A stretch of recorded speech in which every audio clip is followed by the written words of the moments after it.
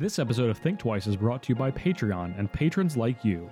If you'd like to join the Think Twice family, get podcast swag, tons of deck lists, and more, go to patreon.com/thinktwicemtg.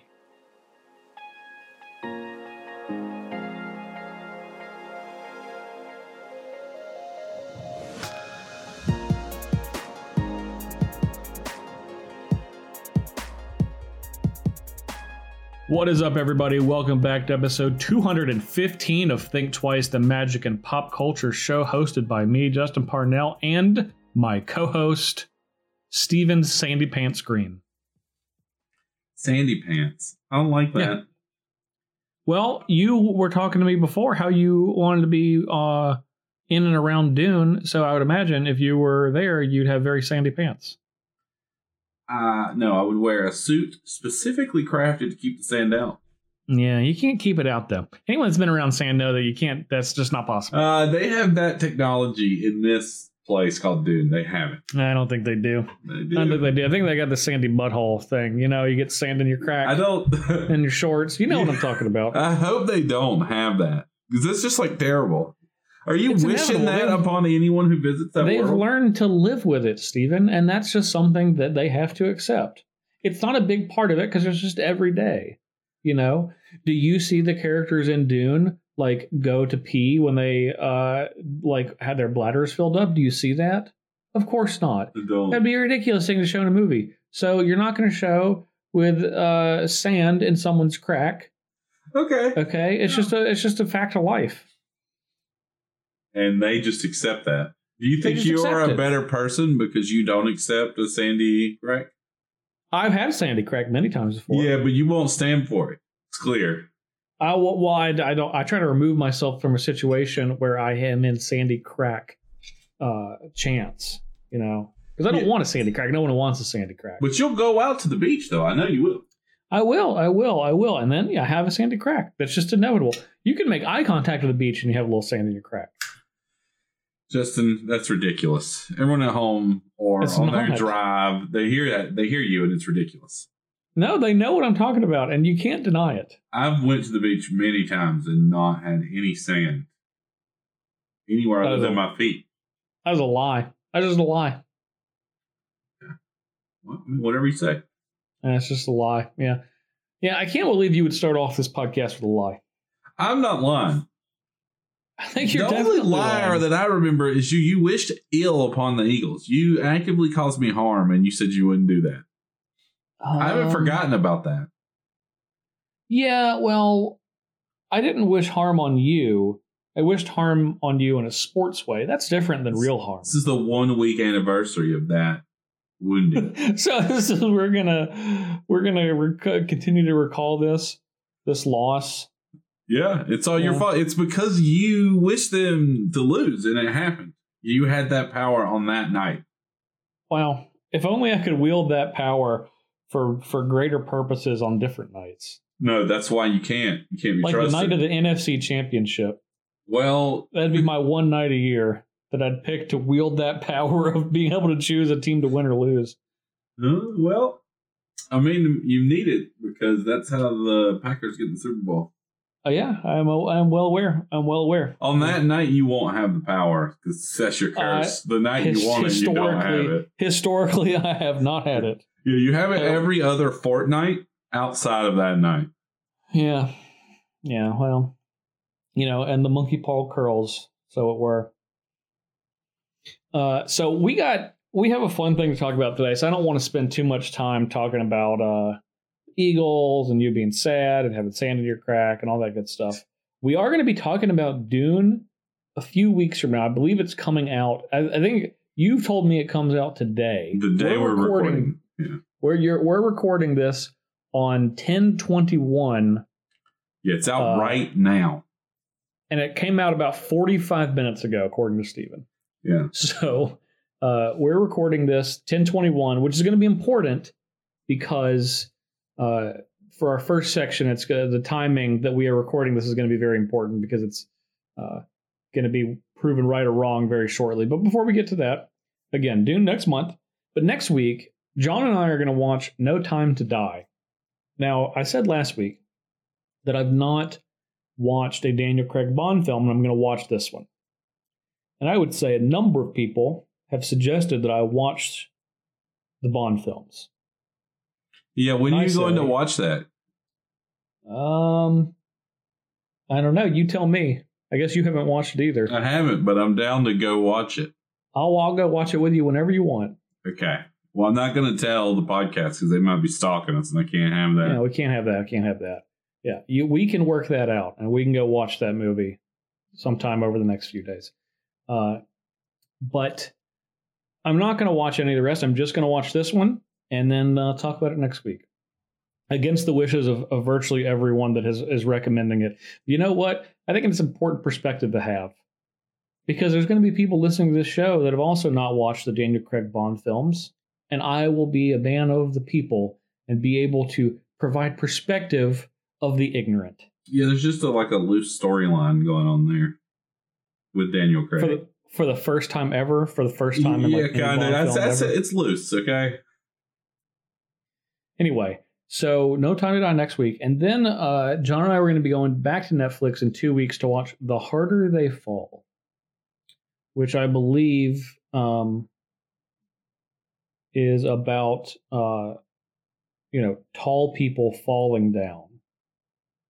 Because the saying goes, obviously, the bigger they are, the harder they fall. So I imagine you just got some, 8-foot people, 9-foot people, and they're just falling over. I'm Googling this now because of what you just said. Yeah, to see how tall they are. I believe that it's a Western. I can't wait. I can't wait for you to watch this. Oh, it's just wow. So tall cowboys. That's interesting. Okay. It looks average height to me, but I don't want to spoil it for you. They're tall though. They're tall though, based on the title. I don't want to spoil it for you. It's really difficult to assess how tall people are when you have two people of the same height near each other, If you have someone that's 5'10" and then someone that's 8'4", it's a big difference. But when you have someone that's 8'4" and then someone that's 8'2", they just look like normal sized people. I'm Googling this. Okay, so the tall person in the picture that I saw is 6'2". I won't tell you who it is, but they are 6'2". They've bumped up. In the movies, 8'2". 8'2"? Okay. 8'2", yeah, 6'2". It's movie magic. They could do that. Okay. Oh man. But it's a cowboy movie. What are they riding? 8-foot horses? Smaller 10'2", smaller humans. Yes. You've made quite a prediction for the movie, The Harder They Fall. Well, but that's I'm just basing everything on the name. I feel like you should get a lot of what the movie is about out of the name, and I think that I'm right in my prediction. And that's a good segue, Stephen, because our topic today, again, on the 21st day of October, is to make wild predictions about Crimson Vow. Now, next Thursday, a week from today, which is going to be on the 28th, Wizards of the Coast is going to release their big preview, and that's when previews are going to start. We don't know anything about the set, pretty much. So we're going to take a quick break, and when we come back, we're going to make our wild predictions for Innistrad Crimson Vow.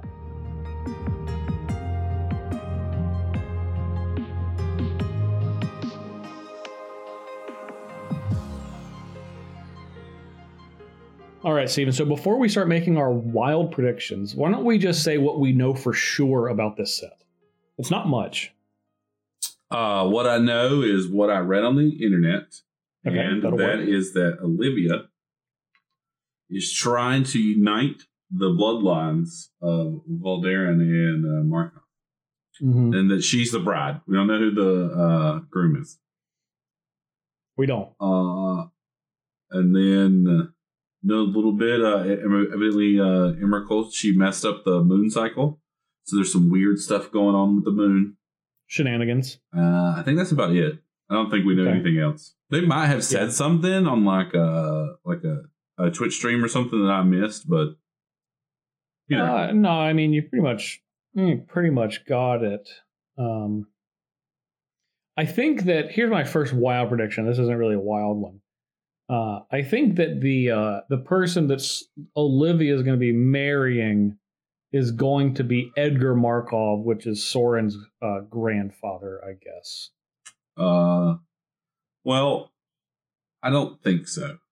That's a wild prediction. You think it's Edgar Markov, and then I want to say that he's way too old for her, but the vampires. They're all way too old. I'm not sure the ages. Yeah, but like 4,000 dating a 3,000-year-old, get out of here. I won't stand for it. And personally, I think Olivia is going to be marrying a new man on the scene. His name is Steven Markov. Okay. I have not heard of him, please. Yeah, he's new on the scene. He's very suave. And he's the new Markov in the town.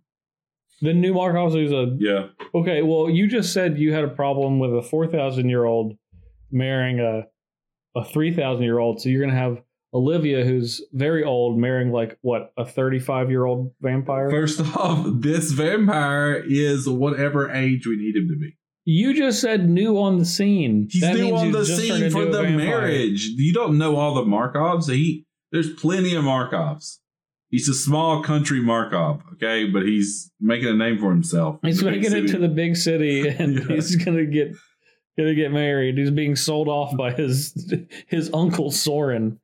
Exactly, and that's who it is. What do you think? What would the dowry be? Oh God, I don't know. You get the vault of the Archangel. The whole vault. I was going to say you get the wall that held Soren so long. Obviously, a very strong wall. There is a monument to that, but I don't want that. Yeah, I want the vault of the Archangel, the whole vault. Just the whole vault of the Archangel. Yeah, that seems like I get that.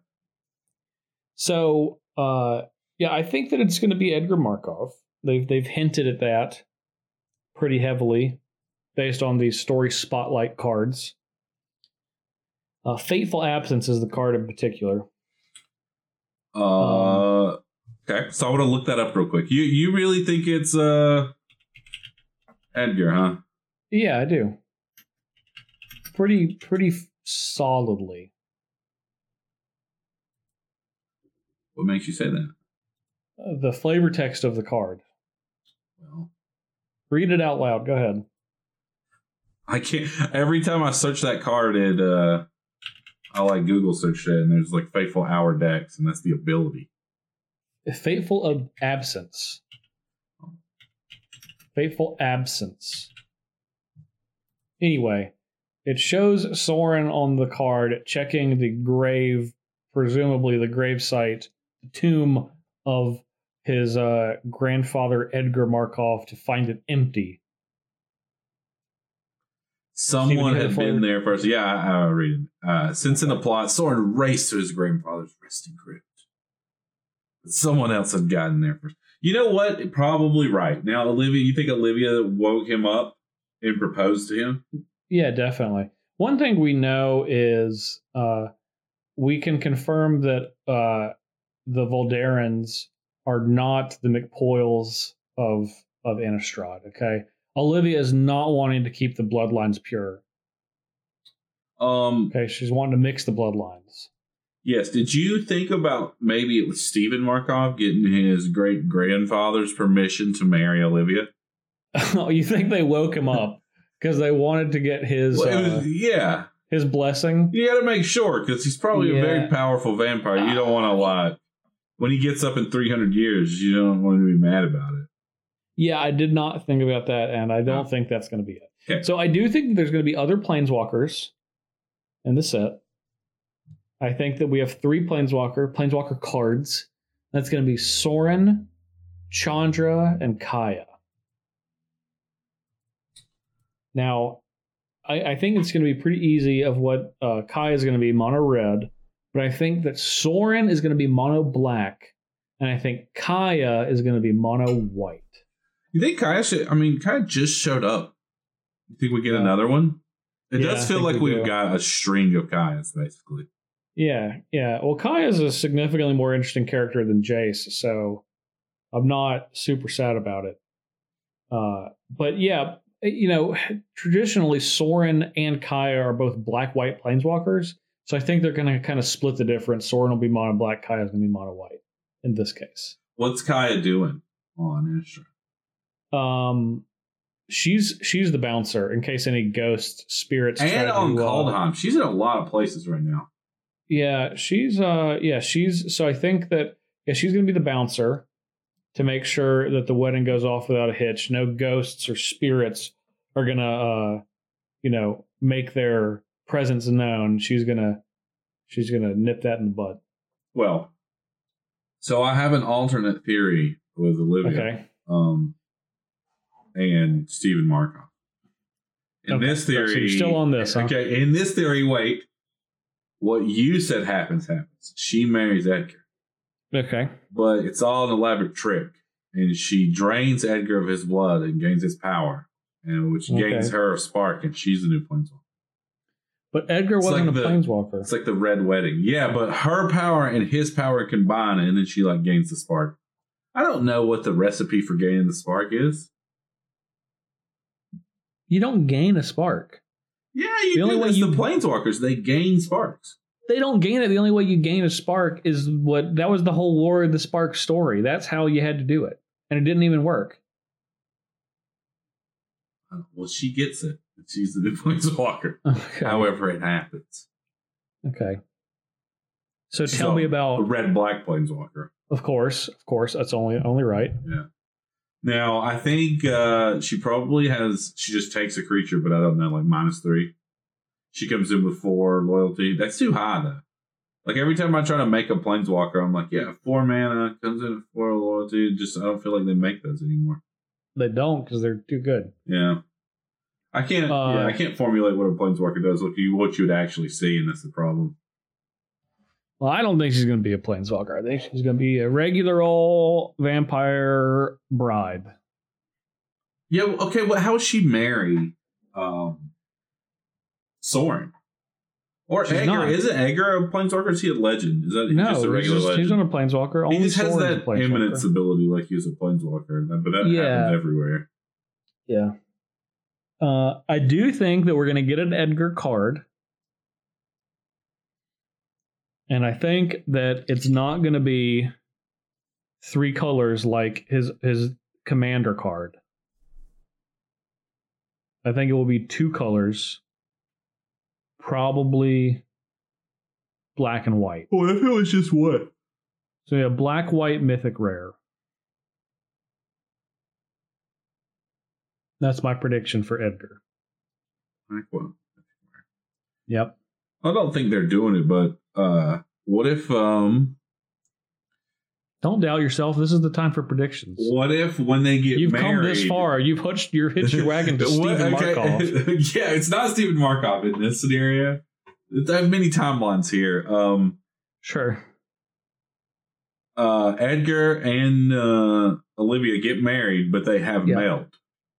And they turn into something different. Well, now that would be interesting. Wouldn't that be pretty cool? Yeah. Because they can do it. I don't think they're going to, but that seems like a pretty cool, this is a good time to use that. It would be. It would make a lot of sense. You have meld. You could have 2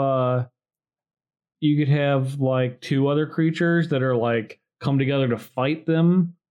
Have meld. And they flip and it's like a team up on the backside. Like Thalia and Audric. They're probably going to be in this set, and they have meld, and they come in it's like a team up card because they can keep stealing stuff from Pokemon. Is it Team Rocket? No, just Pokemon has tag team cards where it's 2 Pokemon on the card. Oh yeah, it's time. If it works somewhere else, we got to get it in. Yeah, I say just steal it. Yeah, they should have been stealing stuff from Pokemon. Pokemon has they've lapped Magic with creativity. In terms of new art on cards, I think Magic's doing pretty good. They're in a pretty good place. Much better than when all we got was a shooting star foil. That's it. Come a long way. Because I feel just having a foil was as recent as 3 or 4 years ago. That was what you got. Now, I don't think all these characters are going to make it through the end of the story.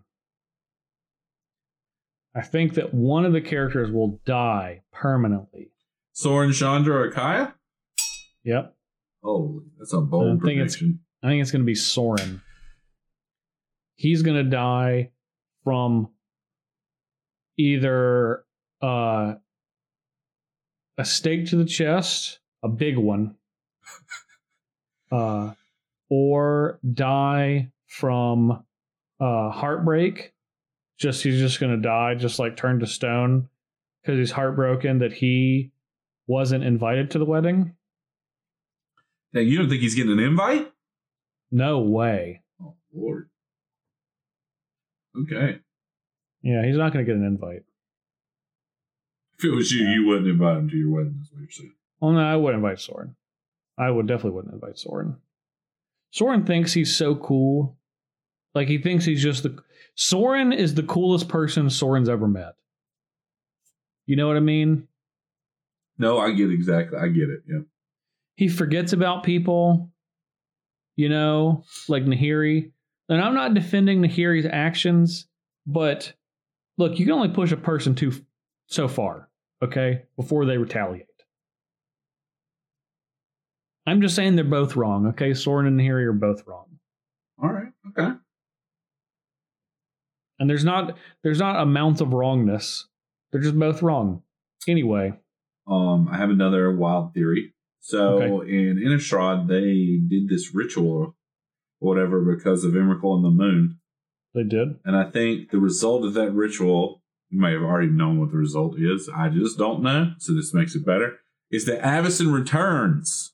Is brought back into existence as a black-white angel this time. A black-white angel? Yeah. I think bent on revenge against Soren. Maybe that's how Soren dies. Oh, maybe you have a little, little fair play. You killed me, I kill you type deal. You know how hyped up I'm going to be if we get some of this right? Yeah, I'll just take one. The Avacyn thing right there, if that happens and that's how Soren dies. Man, if Avacyn comes back and kills Soren and just smites him, that would be so great. It would be. I'm definitely Team Avacyn between Soren, Nahiri, and Avacyn. For sure. It's not even close. Okay. See what else we got. Oh, okay. Emrakul. Yeah. Breaks free from the moon. Breaks free. Does not. It leaves the moon. I don't understand how Emrakul's in the moon. Emrakul put herself in the moon. Yeah, but I don't understand what that means. Is Emrakul in another dimension inside the moon? No, she's just on the moon. She's just on the moon. She's hanging out. Emrakul breaks free from the moon. God, I figured it out. Did you? Oh, okay. What'd you figure out? All right. Edgar and or Steven are at the at the altar with Olivia, and then the person who's officiating the wedding, I don't know who that would be, some random person says, if anyone has anything to say, and then the doors bust open, and it's Emrakul that doesn't like that they're getting married. But bust the doors open, Emrakul would break the walls down. Yeah, well, you got to bust the doors open, and then tears the entire roof off the building. Okay, in that order. All right. And then dramatic says halts the wedding because it doesn't want them she doesn't want them getting married. She doesn't. She doesn't agree. Okay. Yeah. And then Soren's just there, and he mouths off. No, Soren has died of heartbreak because he didn't get invited to the wedding. He's out of the picture already. Okay, and that's the scenario where he dies of didn't get an invite. Okay, I'm just checking. Yeah, he's just from sadness. No Avacyn. He was like, I've lived for 1,000 years, and I never thought that heartbreak would kill me. Does Emrakul do anything if we still get married? Does she eat us or? Well, she's not into eating. She's more into some light mind control here and there. Okay, she smush us. What is she? Emrakul's a very large creature, so. Yeah. No, she just convinces everyone that they don't want to get married. Well, that's what I'm saying. Steven Markov would not be convinced without a threat of violence. And so, Well, first of all, Steven Markov probably has a weak constitution when it comes to Emrakul mind control. No. Steven Markov speaks with the voice of a very tall man. Okay, I do think that we're going to get exactly one card that references Emrakul. Just one.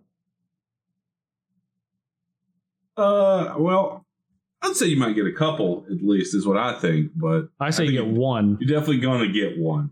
It'll be I in say the flavor exactly text one. or on a card. I think we're going to get an Emrakul card. So I think it would be cool if we got exactly one card. It was an Emrakul card. And that was it. No, I don't think we will. Clues to find out how Emrakul got out of the moon or something like that. Yeah. Okay. So I think that we are going to get a werewolf card that's better than Tovolar in this set.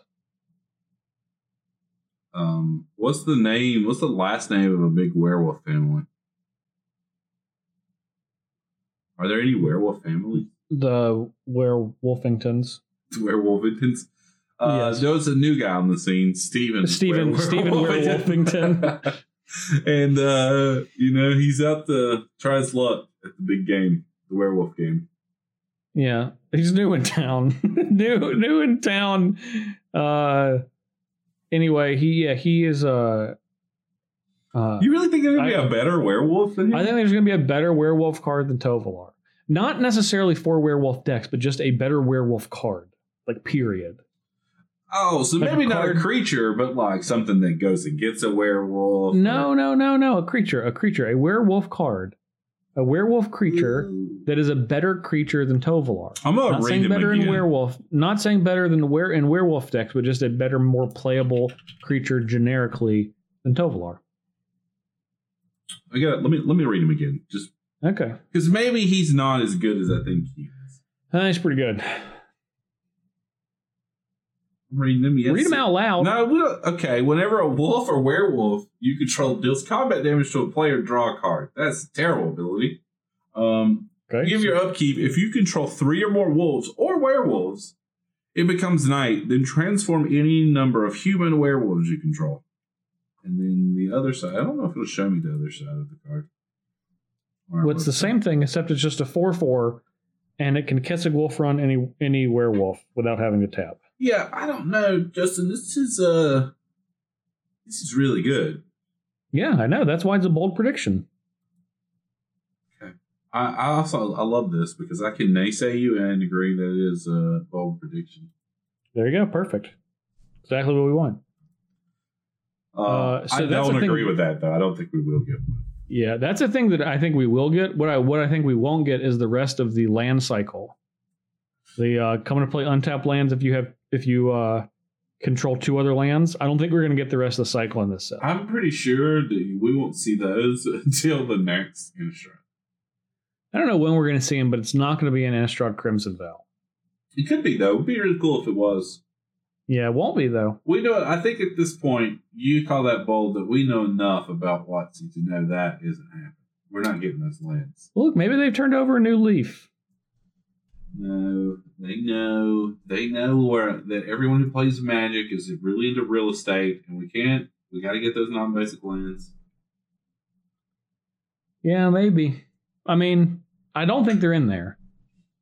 They generally don't. I don't think they're in there either. Back-to-back sets with new lands. Not a common thing that happens. I think everyone's just going to be wildly disappointed. In Dominaria, did they print all of the lands? No, just 5. Just the Innistrad ones? Just the Innistrad. The ones that were initially Innistrad, yes. I might see those in here again before I'd see a new land cycle. I don't think there's any lands. I don't think there's no rare lands. Okay, well, I'll make a bold prediction that there will be rare lands. Okay. Might not be a land cycle. There'll be rare lands. I mean a rare land cycle. Okay. I knew you did, but okay, I think there'll be a rare land cycle. I think that there's going to be a new showcase style. That's obvious. And I think instead of it's like it was the Eternal Night with like black and white, grayscale. I think it's going to be very fancy. There's going to have a lot of color, overwhelmingly colorful. Instead, to juxtapose the Eternal Night that we got with Midnight Hunt. Well, they're like, unless that ritual thing worked, they're still in the Eternal Night. But, okay, Emrakul got free. Everything went back to normal. It's all lining up. We figured out the whole set, Justin. Just the whole thing. That's crazy. Yeah, just listen to this podcast. No need to watch that Wizards thing next time. Don't even worry about it. Now, okay, I think we're pretty close because I think the showcase could be very gothic looking, but that's just like in my head. A lot of vampire art has a very like gothic look to it, you know. And so I think so for Magic and the Magic art too. Basically, like I can think of a lot of pictures with just the way they use it. But you say colorful. What if it's just all shades of red? It could be, but I don't think it's going to be. Well, the set's called Crimson Vow. It's true. So I'm pretty leaned into the set is colorful, but it's red colorful. You know, like all the cards are very red looking, especially the vampire cards. Probably, I could see that. It just is weird to have different colored lands with like a red tone. Well, they're under a crimson vow in the sky, and it shines very brightly. The vow's in the sky. Yeah, after they make it, it goes up in the sky and becomes the new sun. What is it? What is it that you're referring to? The vow between Olivia and Edgar. Just the vow. I mean, excuse me, the vow between Olivia and Stephen. Yeah, no, you said Edgar. You know what you mean in your heart. Well, I was catering to your world, not mine. Well, in my world, and in the correct world, is my last bold prediction. That the best card in the set, hands down, is going to be a zombie card. I think that the best card in the set is a human. Ooh. Well, unless I feel like I got trolled, but is Snapcaster Mage in the set? It's like the one card we know. I don't think Snapcaster Mage is in this set. Just making sure. I feel like I saw something on Twitter, which often Twitter can be very misleading. You saw something on Twitter. Yeah, it can often be very misleading. I better write that down. Yeah, I'm citing it, okay? Leave me alone. About Snapcaster Mage being in the set. So I think bold prediction, Snapcaster Mage not in Innistrad Crimson Vow. It is. It's a human vampire wizard. Okay, so it's not Snapcaster Mage, it's a new card. Well, it's what Steven Markov does when he comes into play. Okay, so Steven Markov is the new Snapcaster Mage. Yeah. You've really been saving this one till the end. Well, yeah, I knew I had to sell you on Steven Markov somehow. Yeah. Save the best for last. It's going to be a zombie, though. I mean, I think that's... easily. I think you could be right. Also think it could... I think it's more likely to be a human. Well, humans suck, though, and zombies are cool. So I think that it won't be a human and it will be a zombie. Innistrad always has some good humans in it. They got some okay humans. They've done fine for themselves. They sure have. I mean, like Thalia. Come on, Justin. Thalia's it's fine. It's fine. There's going to be a Thalia.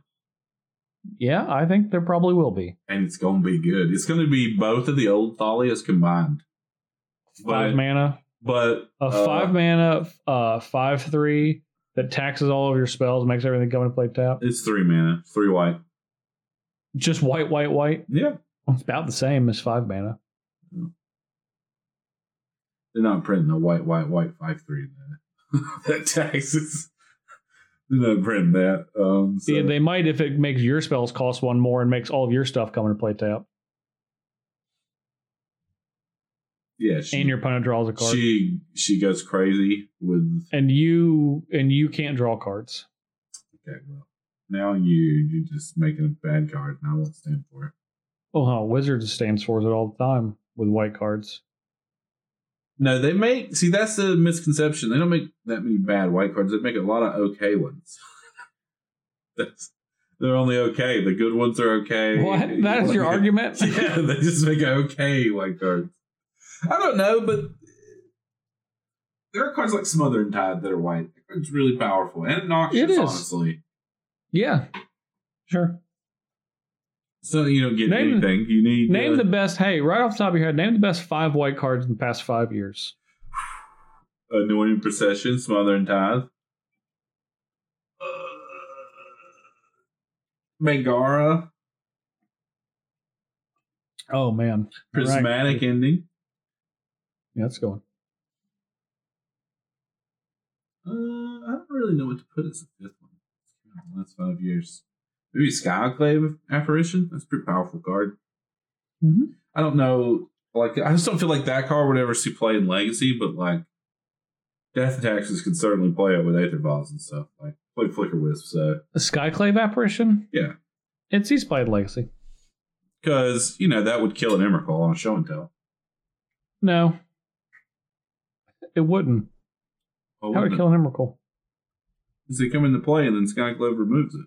No, it's got to be 4 or less. 4 mana or less. Oh, 4 mana. Okay. Well, never mind. No, Skyclave's better than that. Okay, it gets anything. It doesn't, though. That's just not what the card does. No. Oh, well, it's not what I thought. It did that. Okay. Well, that's a good argument. Anyway, still Skyclave at 5. There might be a better card I'm missing, but I don't know. I feel like I know some pretty decent cards. I realized that, though, there have been better cards in other colors. I don't know about red. I'm sure there have been great red cards, but I'm just forgetting. Yeah. Anyway. Yeah. Zombie card, best card, hands down. No question. They could reprint Gravecrawler, so could be onto something. It's a great one. It is actually. They're not going to because it's in that secret lair. That's the secret. It's that secret lair art.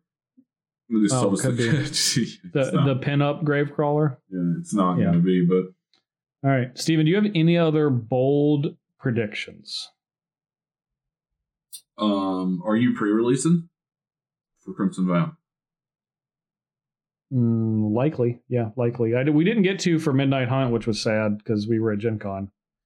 Okay. The bold prediction I'm going to make is that I'm going to crush you like a bug. Oh, that's the boldest prediction of all.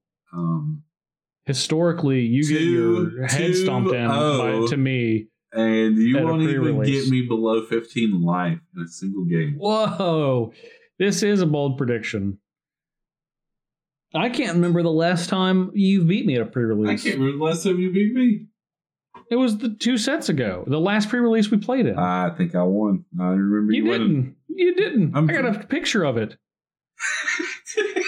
I have an actual picture of it, and you look really sad. I believe you. Actually, I believe you do have a picture of it. That was at Modern. Okay, that was not at a pre-release. I think it was at a pre-release. I'm pretty sure it was at Modern. So. All right, well, we're gonna settle it the next one. Yeah, I've played the I can't say I would beat you because that wouldn't fit with our segment. That's not a bold prediction. That's a lazy, easy prediction. Oh, okay. Let's just move on. A layup prediction. Let's move on to the next segment. You gave me the last word. We don't need to hear it anymore. Okay. All right. So those are our bold predictions for Innistrad Crimson Vow. Now, we watched a very bold movie over the last week, The Guilty on Netflix.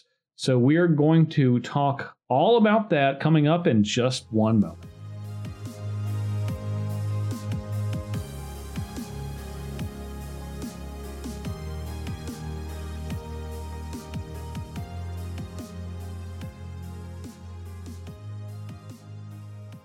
All right, Steven and I watched The Guilty on Netflix, and I want to state, 1, no spoilers for now. 2, The Guilty is a remake of a Danish film of the same name. Now, yeah. This version stars Jake Gyllenhaal. It does not really star anybody else. There's a couple. Yeah, you're right. There's pretty much no one else. Yeah. Now the cast list is good, but I will say, without spoiling too much, Jake Gyllenhaal is absolutely the main character, frontline and front and center. So he is the person you're gonna be looking at. Here's the synopsis of the movie. A troubled police detective demoted to 911 operator duty scrambles to save a distressed caller during a harrowing day of revelations and reckonings. All right, Stephen, tell me how you feel about this movie. I didn't really like it. Okay, why is that? I didn't like Jake Gyllenhaal's character a lot. Okay. And we spoke briefly about it, and you said you're not supposed to like his character. Yes.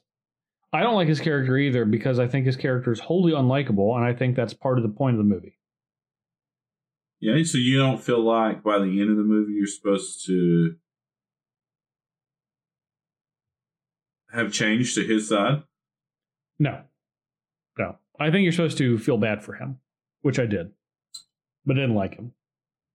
Oh, I don't feel bad for him, but I definitely don't like him. I just felt like that's kind of how the movie played out to me. Like there was an expectation that I should kind of be behind him at the end. Yeah, I don't think that's the case. I think that he's unlikable from about the first 60 seconds into the movie all the way till the end. Yeah, he certainly is. I mean, full disclosure, I watched 45 minutes of the movie and cut it off. And then, like, week 2 later, you mentioned wanting to watch it, and I was like, oh, goody. So, I think that's probably what it is. I don't think I really realized that until we just talked about it, but you're not supposed to like him, and I don't, and I guess that kind of ruins it for me. I guess I was generally a big Jake Gyllenhaal fan. I like most of the movies he's in. I like Jake Gyllenhaal too. I thought he was exceptional in this movie. I think he's completely awesome. He had to be because he is the primary actor in the movie. But it's because he does an excellent job acting, not because he portrays a likable character. Okay. So the majority of the movie takes place in a 911 call center. And Jake Gyllenhaal is playing a 911 operator. And pretty much all of the characters he interacts with are via phone. And the camera's on him pretty much 99.9% of the movie. So you really get a chance to see him act, which he does, and I think he does an exceptional job of. I get why Steven didn't like it. I don't think that there's a lot of redemption for any of the characters in the movie. I don't think that there is a lot of likability to really anyone that you interact with. It does make it pretty real. And I think that there's definitely parts where if you're just kind of shutting your brain off and watching the movie, that Jake Gyllenhaal's character might try to get you on his side of things with things that are happening. But as long as you don't have a short memory, I don't think that that really ever happens.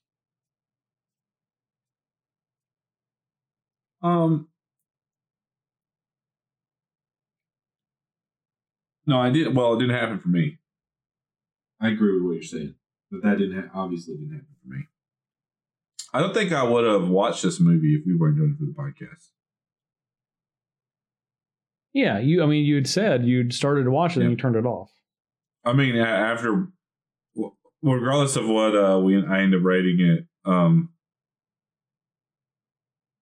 feels like a very cheap to produce movie. Yeah, it seems pretty clear. It's 1, 2, 3 scenes right there. Basically, he's in that room. He's in the bathroom. Well, there's a lot of scenes, but there's not a lot of locations that they filmed in. Yeah, he's just like in that room. He's in the conference room for the majority of the movie, actually. Yeah. It definitely was. It's like the perfect movie to make during COVID. Because very small cast. And you don't have to... If you have camera set up, you don't even really have to... You don't have to do a whole lot. It's just Jake Gyllenhaal acting in various rooms. What?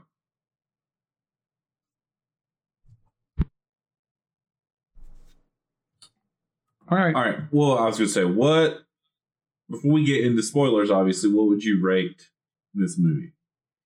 I'm going to give it a 3, but I did like it.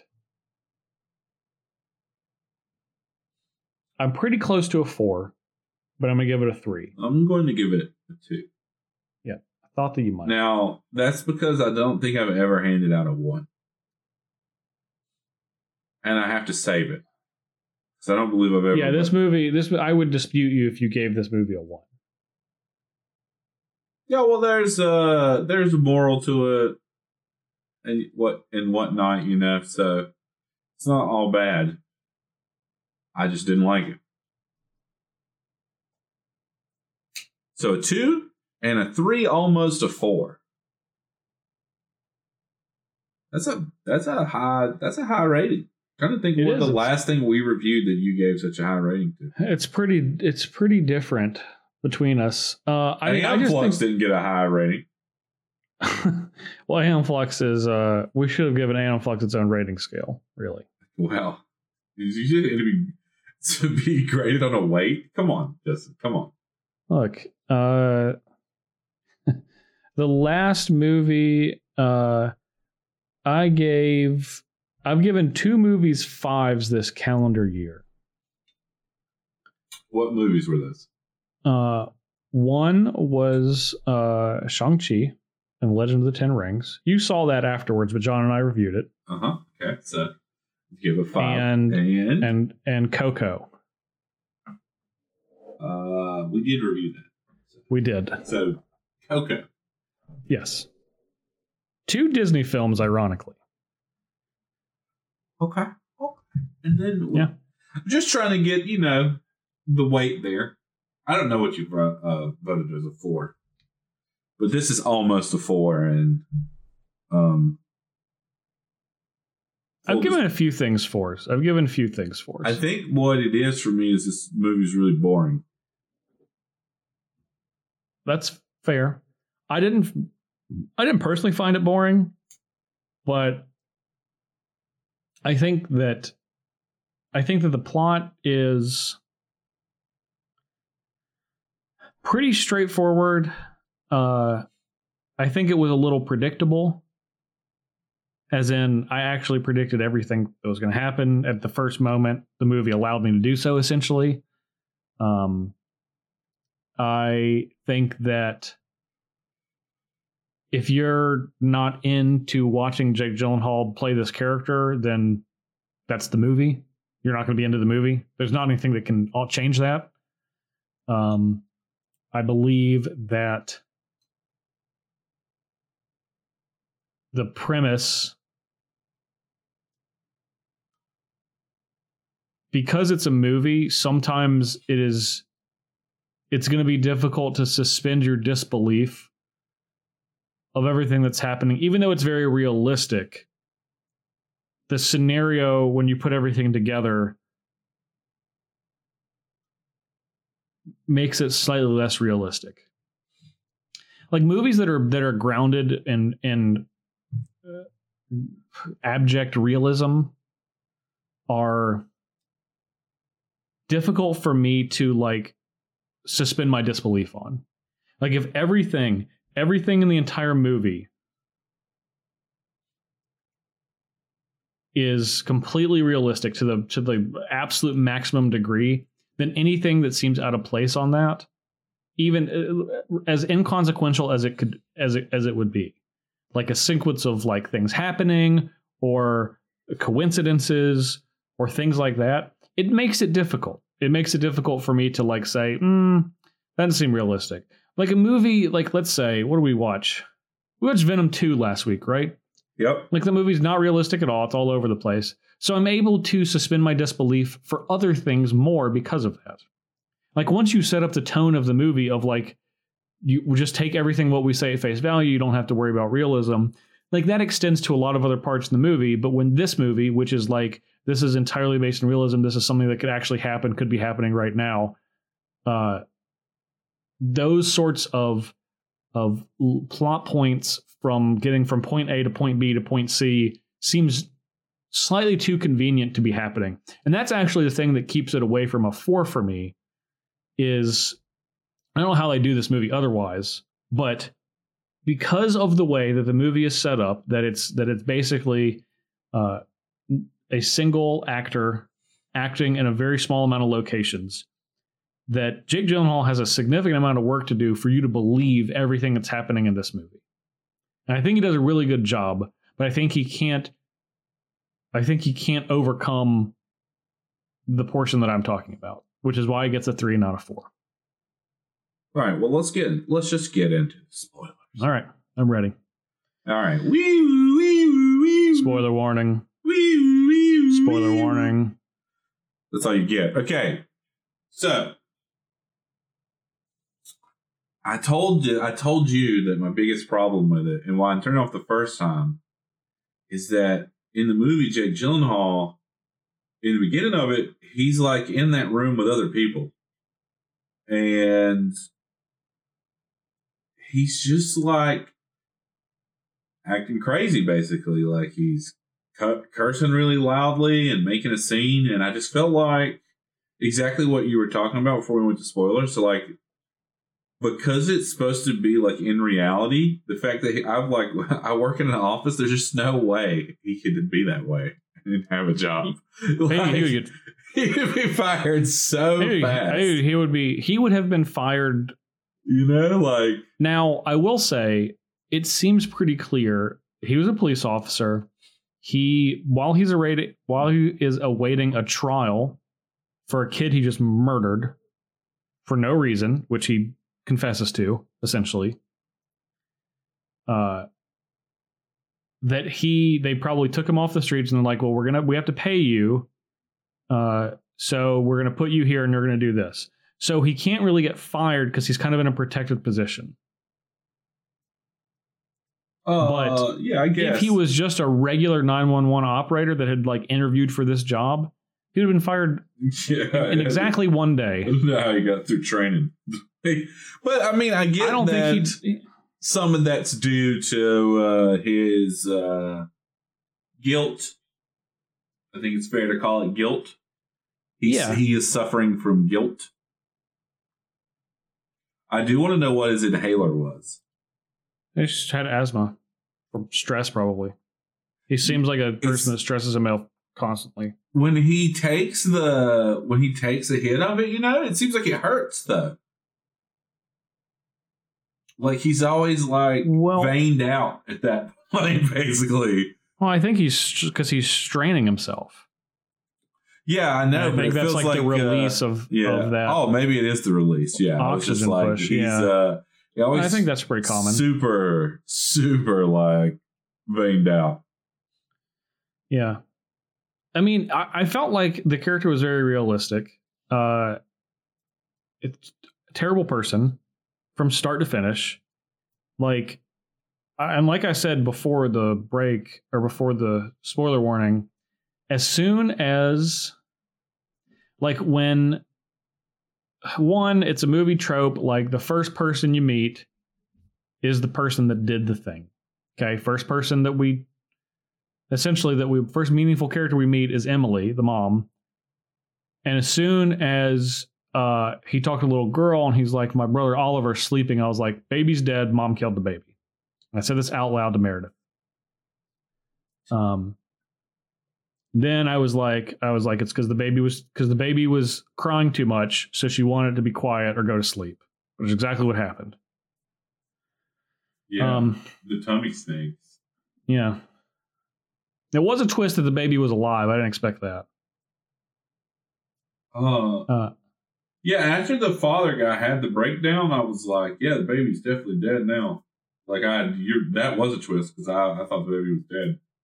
Yeah, I did too. But like every action he does makes everything worse. If he actually had just done his job, he could have like resolved. Like this would have just been resolved. Like had he not assumed guilt on someone, which obviously is just a character flaw, which means he shouldn't be a police officer, just straight up. I guess he's not going to be. But like immediately jumping to judgment on people. The first guy he talks to, he asks if he's taken drugs, and he tells him he shouldn't do that. And it's like, dude, you're like, there's no context for anything. It's immediately snap judgments for every single situation. Every situation he encounters through the entire movie, he makes a judgment on with little to no information. That seems.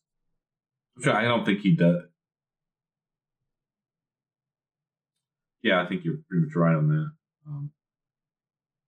It's annoying, honestly. So it is very annoying. It is very annoying. Yeah, he's not a redeemable character. Like he orders. I mean, he's also like does things that he tells his partner to like go break into this dude's house because he's convinced that he's killed this child and kidnapped this woman. But then, you know what? There's going to be no recourse to that because the guy that was doing it is like, you know, now he's done something on a favor of a person with terrible judgment. And now this dude's going to come back to find his house was just broken into. What happens when they leave and this door's busted open? What if his house gets robbed? Like he doesn't care about the reality. It's just he has this like twisted concept of justice that he's like, you know, the judge, jury, and executioner, which is how he feels for everything. Especially at the end of the movie, he's like, yeah, I just killed this kid. He's like, why? He's like, because I could. I was like, yeah, you're a terrible person. You're just a terrible person. Yeah, he's looked very good in the last scene, but that's his like redeeming arc. He like confesses. Yeah. And then he calls his partner and he's like, you know, just tell him the truth. Yeah. I mean, so I do think that was the intent. I agree that was the intent of the movie. I don't think it was redemption at all because I think he had like, I don't, first of all, this is going to be a bold statement. I don't think everyone just gets to be redeemed. Okay. Like I don't, especially in like without having to go through anything to atone for mistakes. And he's, you know, maybe he will because he goes to prison. We are led to assume, but like by the end of the movie, he's not atoned at all. All he's done is just committed to a crime. Yes. But that's not atonement. Now there's a little. I mean, there's some atonement. He's going to get away with it. How is he going to get away with it? He pled guilty. He is the guilty. He is the person that the movie's talking about.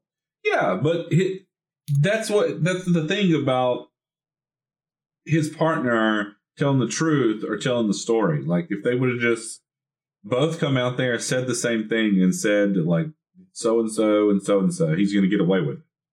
Like that's what his boss tells him on the phone. And he's like, because he's a cop. He says, you know, say what you're supposed to say, and then next week you'll be back out in the car. That's what you want, right? Yeah, so he can go kill another kid because he looked at him wrong. I mean, I don't necessarily know that that's guaranteed to happen, but you have a fair point, and that is something that goes on in the movie. Like I'm just treating him like he would treat everybody else. He looked at the dude's record, assumed, with no context, because he had been to prison, and now, oh, look, you're a murderer. Well, I'm just going to assume you're going to murder everyone you meet. That's exactly what Jake Gyllenhaal's character would do. Verbatim. We saw that multiple times.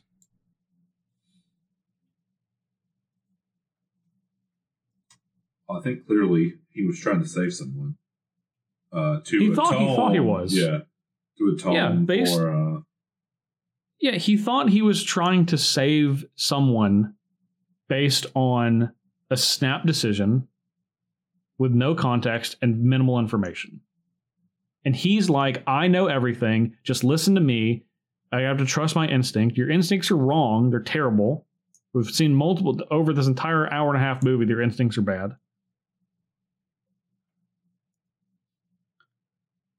It was a good movie, but it was very frustrating to watch because I didn't like the main character at all, and it's the only character you really interact with for the entire movie.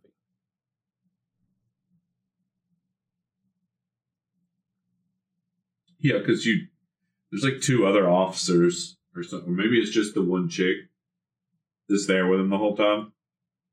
The one that tells him he can't be on the phone, but like after his that boss? comment, about not being on the phone, he's just at work for like 5 more hours, it feels like, and on the phone. Yeah, it's because he's not listening. He doesn't care about her. He doesn't respect her. He's not looking to listen to her. He knows he's protected. He's not going to lose his job. She probably can't wait for him to not be there. Can't wait. Yeah. Yeah. Anyway, yeah. I mean, again, I liked the movie, but man, it was frustrating to watch. It was, and I didn't make it to it the first time. And I think that's perfectly reasonable if you turn this on and decide you don't want to finish it. I mean, yeah. You don't have likable characters. The story is, I mean, it's like it's. I think it's gripping, but I do think it was predictable because there's no other. Honestly, I don't think there's any other way it could go. You have a person who's clearly thinks the worst of people, jumps to conclusions, and you have a situation that seems pretty straightforward. So obviously that means it's not straightforward. And you weren't given a lot of options other than it's not the option he thinks it is. So that's the option that I think it is. And it turned out to be the case. Yeah, did you called that he was going to confess to the thing? I thought that he was ultimately going to say on the phone what happened. And that's an important factor because it's like, look, it doesn't matter because everything he said was on the phone. Like he was on his call. The only calls that weren't recorded are the ones he made on a cell phone, but all the times he was talking to Emily and her husband and the daughter, that was all on the 911 phone, and everything's recorded. So he confessed on that recorded call, which I did think was gonna happen. Oh, that he was going to confess over one of the 911 calls. Okay. Well, I didn't know what was going on really at first before I figured out that he had the guilt. You know, he was guilty. Yeah. Well, I knew he was guilty, but I didn't know if he had guilt. Well, yeah, the movie's name is The Guilty, and there's the backdrop of like there's something going on with him in a trial, which isn't fully fleshed out at first, you know? And he's trying to catch someone who kidnapped a woman, you know? Yeah. So it was ambiguous when I cut it off, and then when I cut it back on from that point, you know, I caught on to what was going on, and I thought he was just going to get away with it. But he doesn't. I thought he was going to confess to it when he was on that call.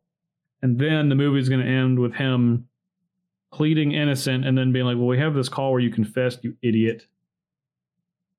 Which is honestly, you know, what I was hoping to have happen. Okay. Well, he does confess, and then I think it does show up, but he pleads guilty. It doesn't say it's sentencing, right? We just know he's going to jail. I want to know the whole thing. We know that he pled guilty. Yeah, I know. I kind of want to know the whole thing too. You're gonna tell me the whole thing? Yeah, I was definitely invested. So I wanted to know. Well, either way, I liked the movie. Had some problems with it. Even though I complained a lot about the main character, but that's just because I thought he was a terrible person, and not really about the movie itself. Other than the things that I said before the spoiler warning. Almost a 4 is what you said. I will say that I guess his acting was good because I think his acting was great. I did hate him, and that means he was doing a good job. Yeah. That is exactly what that means. Exactly right. Any other thoughts on The Guilty, Stephen? I won't make you watch this again. Even though I liked it. I just have one thing to end with. I'm guilty of having watched it. I've been waiting to say that. Okay. Great. I'm glad you waited. What a great and clever thing to end on. Yeah, see, I knew you were going to say that regardless of when I said it. Oh my gosh, I'm just as predictable as the movie. Yeah, that's why I waited. Next week, No Time to Die. That's in theaters. And the week after that, The Harder They Fall, about very tall cowboys that fall over from riding smaller people. So, smaller people. Yep, that is the show. We do have, obviously, a random question that Steven's going to ask me. So we're going to take a break and be back in just one moment.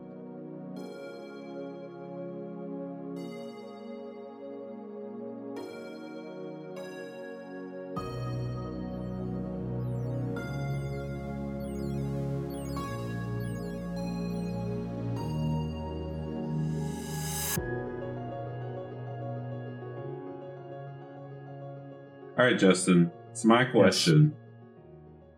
Yes. And this is a question that's going to hit close to home for me. And it's, do you think in a world where they made a magic card called Steven Markov, that it would be a world you'd want to play Magic in? Yeah, you know what? I'm open to all sorts of, I'm open to Universes Beyond, Stranger Things, Street Fighter, Walking Dead. So because of that, I feel like no, I wouldn't want to live there. That's a terrible idea. Come on, man. That's one step too far. It's one step too far. Times that you don't want to hurt me, but yeah, you keep hurting me. I just think that's one step too far. I think there's a level of ridiculousness that you can have, and I think that you have to be careful not to cross that line. And I think that if Magic did that, they would simply just cross the line, and that's when I would say no, thank you. I'm done. Pack it up. We had a good run, 22 years, but Steven Markov, that was the nail in the coffin. I like what you did there. I like that. Thank you. All right, that's my question. That's all I have. Okay. Now, Stephen Weir Wolfington might be a different story. Oh, he's much classier. You like that guy better? Okay. Yeah, a little bit better. Anyway, you can find me on Twitter at jparnell1, of course, on StarCityGames.com, YouTube, and everywhere you can find other podcasts for the 540, my Cube podcast with Ryan Overturf every week, and Star City Games and YouTube for Commander Versus with Steven. Steven, where can people find you? At Redneck Wins on Twitter. And then, obviously, on Commander Versus on the YouTube, so on StarCityGames.com. All right.